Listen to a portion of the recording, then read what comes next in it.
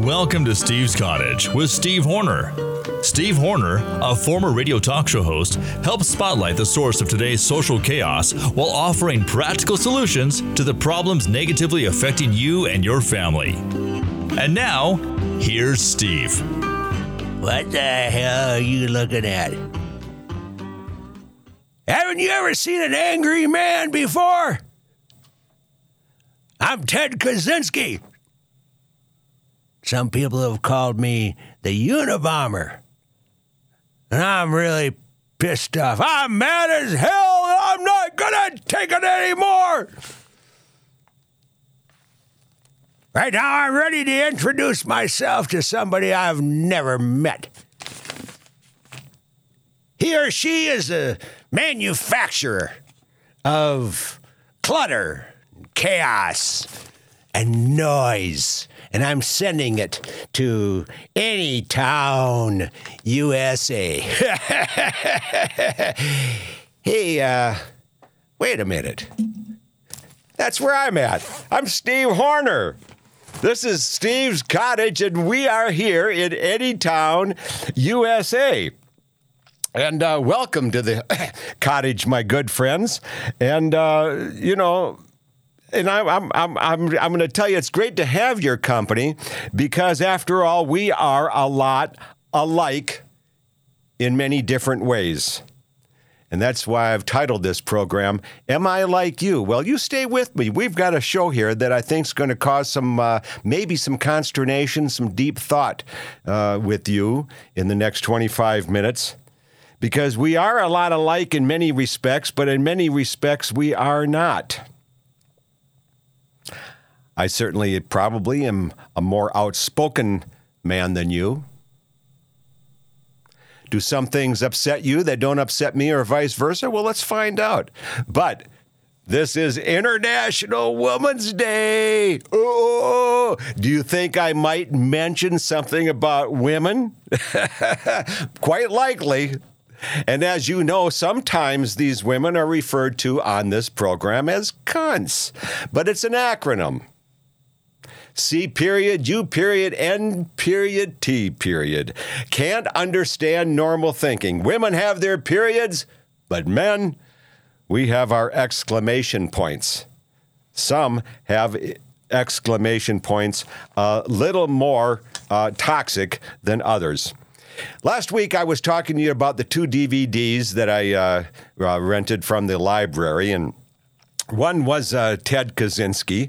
Now, Ted was born in 1942, and you've heard of Ted Kaczynski, of course, and you recognize him with the hoodie on and the shades. And I think Ted even had some facial hair. I'm not sure. I don't remember. But he was a professor at Berkeley for just a year before he became totally disenfranchised with society, with the noise, the confusion, the clutter. Now, come on. Does sometimes some of this with all the deadlines, all the noise, all the digital, and then it breaks down, and then you got to find out how you're going to get it fixed, and then the deadlines are coming, and then you let pass it, and then you lose money, and then your family's after you on your neck, and the traffic is bad, and you need groceries. I mean, come on.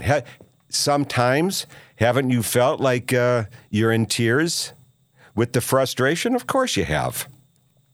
Well, Ted tried to get away from it all, kind of like an a la 1960s hippie. I think they were a little bit angry and confused and pissed off at society's chaos and noise. So Ted went to Lincoln, Montana, and built himself a little shack. But still, the airplanes and the off-road vehicles, the noise from the county ditch weed trimmer was upsetting him. So he became a killer. And he sent these packages out in the mail that would explode upon opening. And he killed 3 over a period of 17 years and maimed a couple of dozen, I think exactly maybe 23.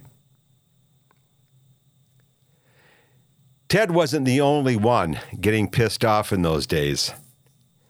Is Ted something like you? Ted's like me. I could relate to Ted. However, I'm not a violent man, and I would never stoop to such levels as to get revenge on the noisemakers with violence. But as you'll hear in a moment, there are those out there among us. Probably a lot more than you might think. On the other DVD was the story of gospel singer Mahalia Jackson, who served right along with Martin Luther King Jr. She was known as the Queen of Gospel. Now, others in her ministry and in her profession wanted her to go with the blues. Because Mahalia, that's where you can make the money, singing the blues. But she said, no. Blues only talks about the problems we're entrenched in. Gospel talks about the solutions. God is the solution to all those problems that you want to hang around your neck with singing the blues and feeling bad and getting down on yourself. God is the answer, and so she stuck to her beliefs through thick and thin. And you know, I thought about that. And I get a lot of grief about doing this show and about writing the books that I do at stevehornerbooks.com. I've got some great self-written books there. And you'll see the intricacies of some of what I'm talking about in those books. They're priced right, and I think you'll enjoy them. So go to stevehornerbooks.com, and you're familiar with PayPal, and that's an easy process. And it'll help you get right to the source of today's social problems. A lot of these books. Because that's what we men do, isn't it? We are pragmatic. We look for the source of the problems. We are cause and effect people. However, what you may have found and what I have found is that if you dare speak up against those whom you believe create the problems, such as the Jew-run press, and I know you don't like me hearing. I know you don't like hearing me say that, okay? But it is Jew-run press, the Jew-run media. They are Jewish people who run these programs. And from my experience, I honestly think that Jews are ethnocentrists.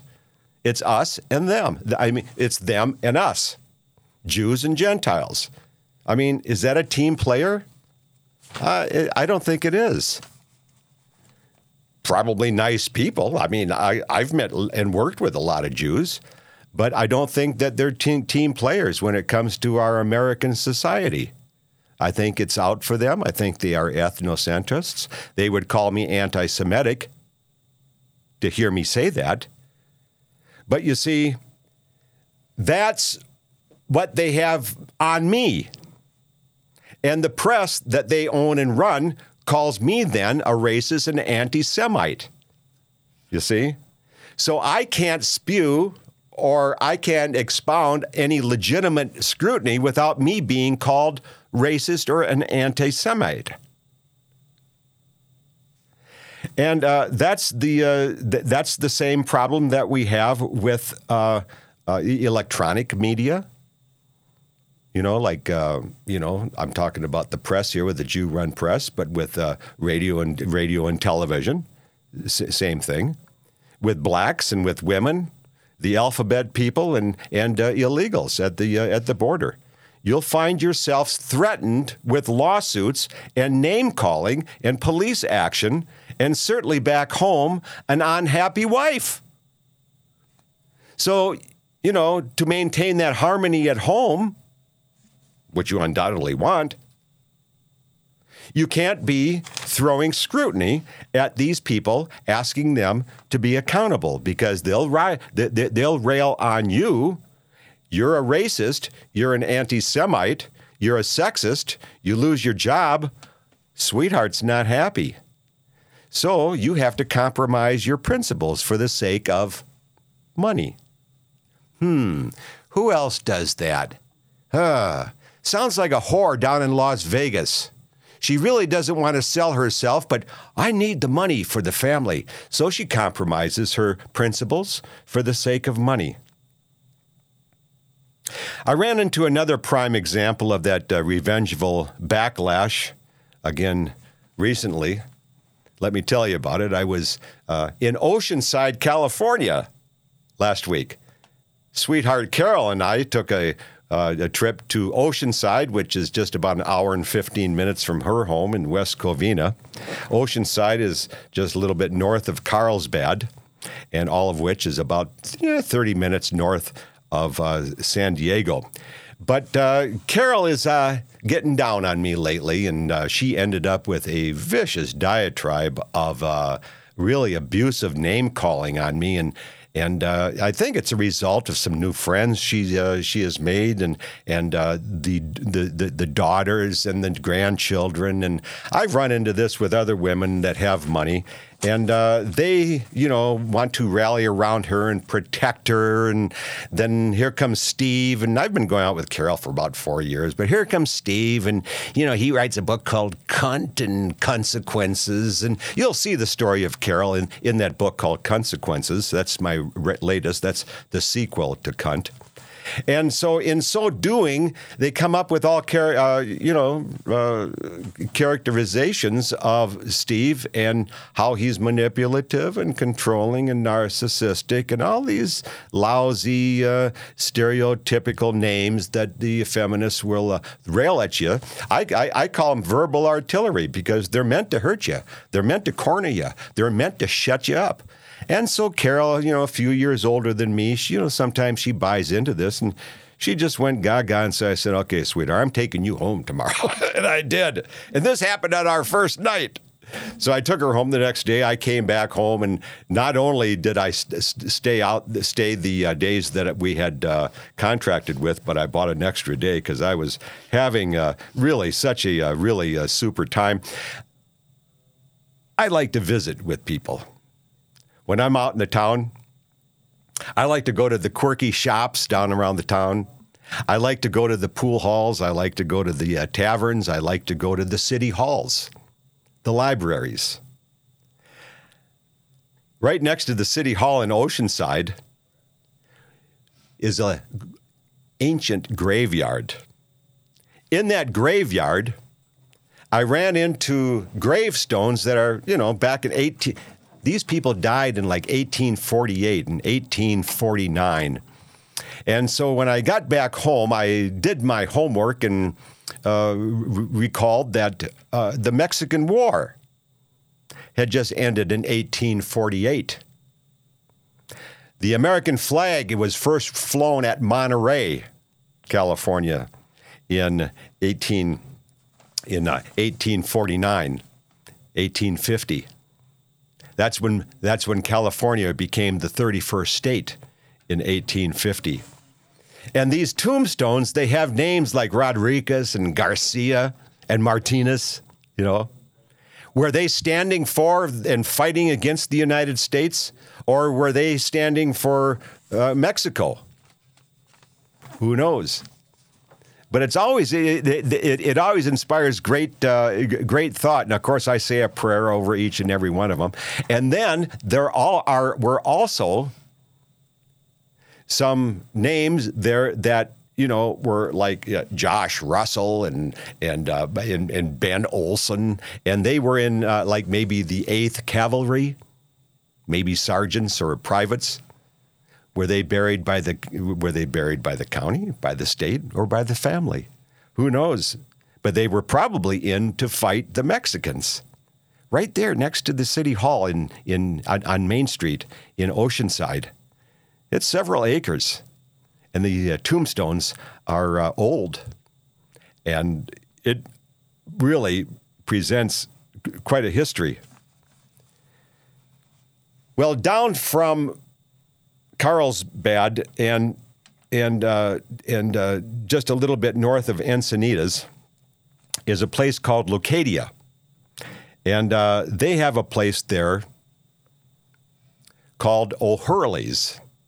And it's a pool hall and a tavern. And it's a beach type place, and it's really fun. And I met, and then next door, there's a nice friendly restaurant. So I had a couple of brewskis there at O'Hurley's, taught the locals a little bit about how to play pool. And went to the restaurant a couple of doors up and had some light fare at the counter. I had mussels with garlic sauce and then some French bread and a nice tall light beer. Next to me was a fella that was about 55, bigger than me, white guy, professional looking, tie, suit, friendly fella, outspoken, smart, had a lot to say. So he's downing his whiskeys, and I'm sipping on the tall liter of beer. And after a while, we're talking about A to Z, and I can tell he's a Trump guy, and he knows I'm a Trump guy, and find out he's a former LAPD lieutenant. And after his third drink or something like that, he says, "Steve, I can't stand humanity." Honestly, that's his exact words. I cannot stand humanity. So I listen to him. He tells me the problems, the hypocrisy, the lies, the stupid rules, the laws that make no sense. I said, that's cunt fashioned, Bill. I said, that is cunt fashioned. Cunts make these programs, and it's listed in the Bible where they shouldn't, but we allow it because we don't want to have a disharmony at home. We don't want to be called anti-Semite or misogynist. But these cunt rules make no sense. He goes, you're right. And then he told me something about the black disorder, the terrorism. And you've heard me say this. It's like he heard me on the podcast. He said, Steve, did you know that every black uprising we've had since Watts, and you've heard me say this, has been because of some guy resisting arrest? I said, Bill, I say that on my podcast. He said those exact words. He's angry. Is that like you? I said, Bill, that's a lot like me. But I said, don't become violent. Don't become violent. Don't let the bastards get you down. Say your prayers, do your exercises, do your readings, take your walks, get away from the digital crap. The whole time he's nodding. He's understanding. He's believing. He's being comforted. And when I walked out, I shook his hand, and then he put his other hand over me. Thank you, Steve.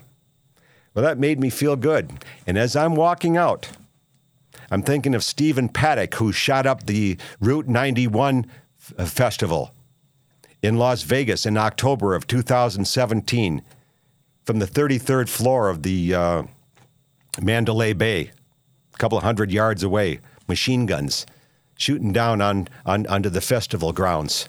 Killed 60, wounded close to 400. All the cops in the newspaper were saying, we don't know what the motivation was. Bullshit. The motivation is what's happening with people in America. They're getting upset. Too much noise, too much chaos. Maybe they don't have enough Christ love or goodness in their life to succumb to it. That's possible. That's probably the case. But in any event, it is happening. There's just too much out there. And a lot of it is cunt-oriented. It doesn't make sense. In my strolls through Oceanside, I ended up in the public library, visiting with people. The county clerk, I asked about property taxes, utility bills, and, you learn a lot. In the library, I was talking to people about, certain policies along the way. Then I had to use the men's room, and I walked in there, and I looked at the mirror, and there's the reflection of the man standing next to me.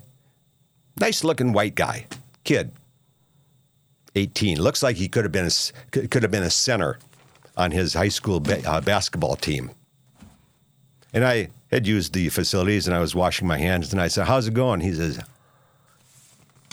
He said, "I am mad at everybody." So I comforted him and gave him the tips that I had given Bill. He smiled. "Thanks." He goes, "Thanks." I said, "You're going to look at some of that and do you understand what I'm saying?" "Yeah, okay." I said, "There's a lot of people out there making these rules and policies that are keeping you confused and angry because it doesn't make sense. So don't let the bastards get you down." So I left him with a nice big smile, and he affirmed his understanding of what I'm saying to him. And of course that made me feel good. But that's, I think, what we all have to do. We all have to understand that there's a real current out there of some real explosive behavior. And I think we need to scale down. This business about going faster only gets you behind her. We've got to find other ways of being happier than to simply find happiness in buying, in finding happiness in making more money to buy more shit. That's what's happening. And it's bringing everybody down. And the policymakers out there, they don't know shit from Shinola. So back in my room at Oceanside, I had received a call from a police officer from St. George. "Steve, how's it going?" "Good, Officer Campbell." I've got a rapport with all these people. He said, "I received a call from a sergeant in Atlanta, Georgia. Seems like you've been making phone calls to this group called 100 Black Women." I said, "Yeah." I made one after she called me. I wrote her an email and I said, "Don't you, so I'm throwing some scrutiny at her. I'm asking her to make herself accountable. Black groups need to be accountable. I'm not feeling sorry for them for racism, Jim Crow. I think those days are gone. Are there a lot of bastards still out there? Of course. But she's using me as a scapegoat. She doesn't want to be held accountable. I asked her in the email, I said, "Don't you people have mirrors? Why are you always blaming Steve, white guy? Don't you have mirrors? Your kids are a failure. Your men are irresponsible. They knock you up and they run, and now you're on welfare." So she lied. She went to the police, and I've got a grammar report in, and I'm going to find out. And I'll bet you it's a woman. It's a black woman. I'll bet you is a sergeant. She's siding with this woman. You see, because we want to get white guy Steve. I told Campbell on the phone. I said I sent an email telling her what I think about these crybaby blacks always blaming me. She called me at home. A couple of weeks later, I got around to call her. "Yeah, Steve, I remember you." I asked her about, the call. She became incensed, started yelling at me, winning, blacks win through intimidation. And that's what she was doing. So she ended up leaving me, angry, frustrated, but she hung up on me. But that's what has happened. So she didn't want to be accountable, and she went to the police and found somebody that was going to side with her to keep me from, barreling down on the group with the heat of legitimate scrutiny. To which I say, if you can't stand the heat of legitimate scrutiny, then get the hell back to the kitchen and bake some cookies where you'll be a lot more comfortable. But I've had those kinds of threats from the Jew-run newspapers. Darlene Superville from the Associated Press calls me. She writes me, "Don't call me anymore. I'll call the police." I've received the threats from the teacher unions. Same thing from the illegal Mexican advocates, and from the feminists who like Planned Parenthood. Well, folks, there's a lot more to come in this episode, but I'm out of time, and I've got a cold brewski waiting for me somewhere in the cottage. A good friend of mine, Ernie, told me on the close of this show here, Steve, he says, I like the way you say stay on the less traveled trail, because it provides better rewards, more scenery, and it's just it's a richer, less traveled path of life, and it'll provide richer rewards. He says, Steve, the real life is the space between the notes. So think of life as a musical composition, and you'll understand what I'm saying. Da, da, da, da. The space between the notes, that's the life we're living. And I'm asking you, during this life, thanks for joining me, and you take real good care of yourself. Thanks for joining us.